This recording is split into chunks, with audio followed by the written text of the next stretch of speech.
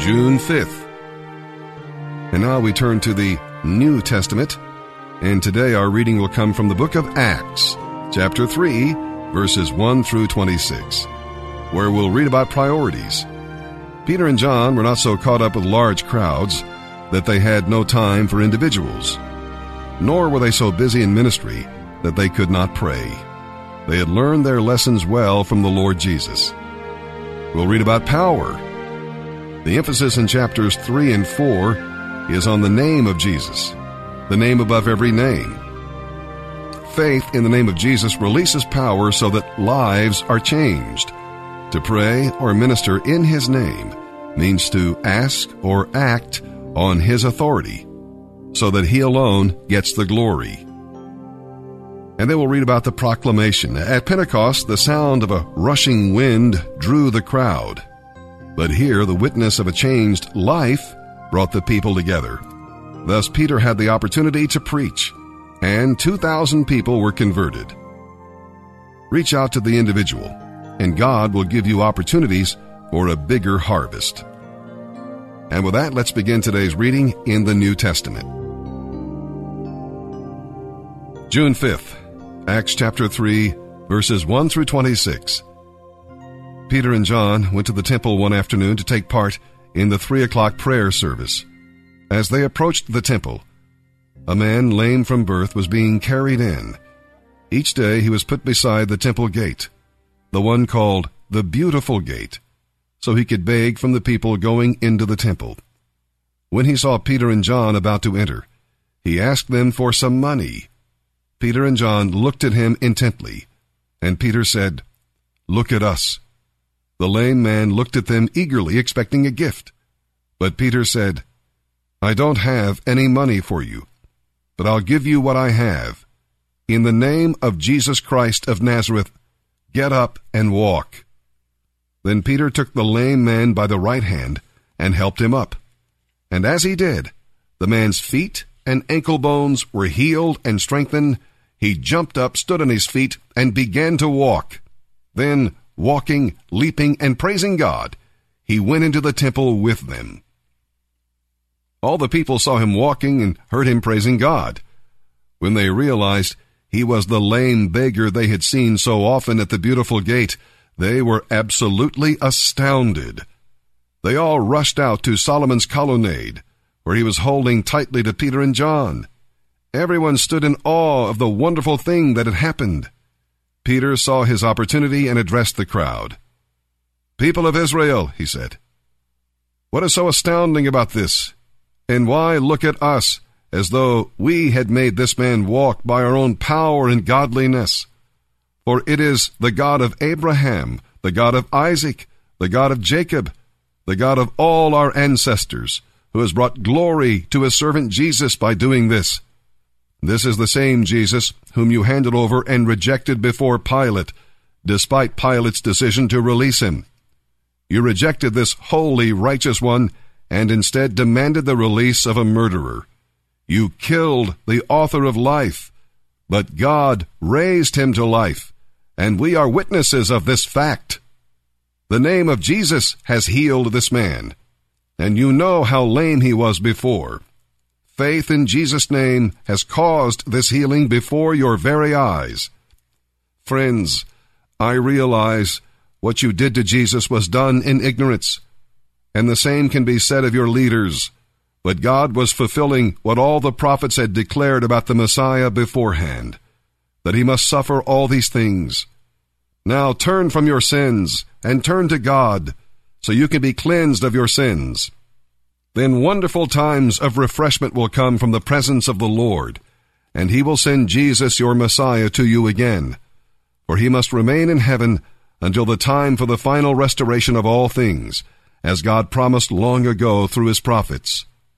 Moses said, "The Lord your God will raise up a prophet like me from among your own people. Listen carefully to everything he tells you." Then Moses said, "Anyone who will not listen to that prophet will be cut off from God's people and utterly destroyed." Starting with Samuel, every prophet spoke about what is happening today. You are the children of those prophets, and you are included in the covenant God promised to your ancestors. where God said to Abraham, "Through your descendants, all the families on earth will be blessed." When God raised up his servant, he sent him first to you people of Israel, to bless you by turning each of you back from your sinful ways.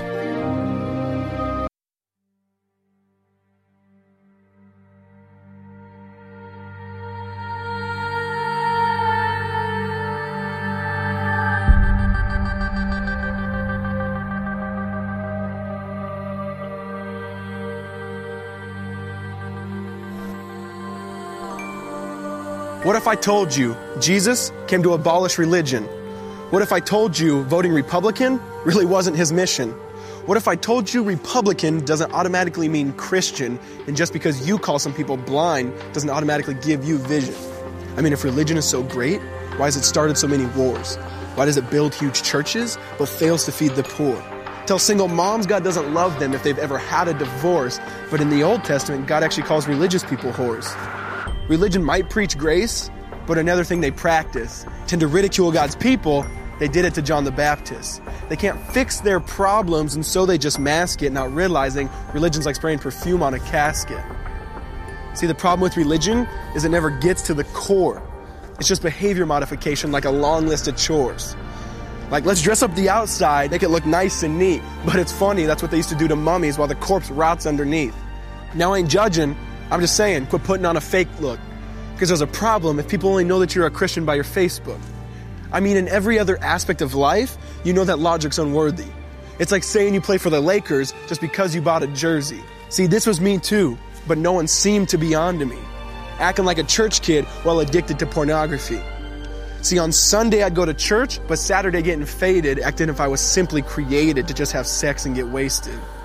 See, I spent my whole life building this facade of neatness, but now that I know Jesus, I boast in my weakness. Because if grace is water, then the church should be an ocean. It's not a museum for good people, it's a hospital for the broken. Which means I don't have to hide my failure, I don't have to hide my sin. Because it doesn't depend on me, it depends on Him. See, because when I was God's enemy, and certainly not a fan, He looked down and said, I want that man. Which is why Jesus hated religion, and for it He called them fools. Don't you see so much better than just following some rules? Now let me clarify.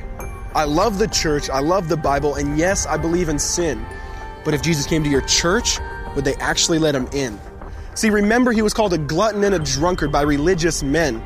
But the Son of God never supports self-righteousness, not now, not then. Now back to the point, one thing is vital to mention. How Jesus and religion are on opposite spectrums. See, one's the work of God, but one's a man-made invention. See, one is the cure, but the other's the infection. See, because religion says do. Jesus says done. Religion says slave. Jesus says son. Religion puts you in bondage, while Jesus sets you free. Religion makes you blind, but Jesus makes you see. And that's why religion and Jesus are two different clans. Religion is man searching for God. Christianity is God searching for man. Which is why salvation is freely mine, and forgiveness is my own. Not based on my merits, but Jesus' obedience alone. Because He took the crown of thorns and the blood dripped down His face. He took what we all deserved. I guess that's why you call it grace. And while being murdered, He yelled, Father, forgive them. They know not what they do.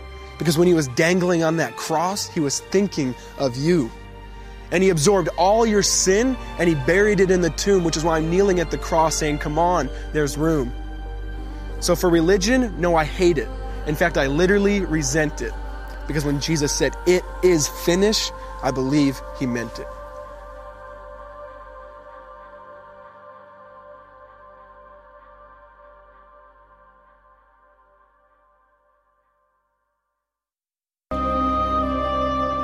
Today we're reading Psalm 123, verses 1 through 4.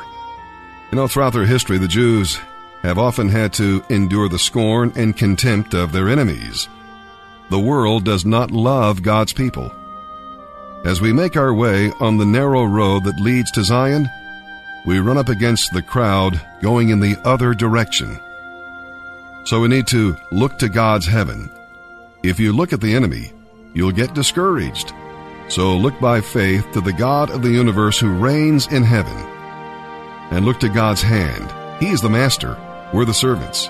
and he tenderly cares for his own. Just be sure your ears are open to whatever orders your master wants to give you. And then look for his help. Adequate mercy is available for you when your heart is filled with pain. Let God's words of strength drown out the enemy's words of scorn. Psalm 123, verses 1 through 4. A song for the ascent to Jerusalem. I lift my eyes to you, O God, enthroned in heaven. We look to the Lord our God for his mercy, just as servants keep their eyes on their master, as a slave girl watches her mistress for the slightest signal. Have mercy on us, Lord, have mercy, for we have had our fill of contempt. We have had our fill of the scoffing of the proud and the contempt of the arrogant. Proverbs 16, verses 21 through 23.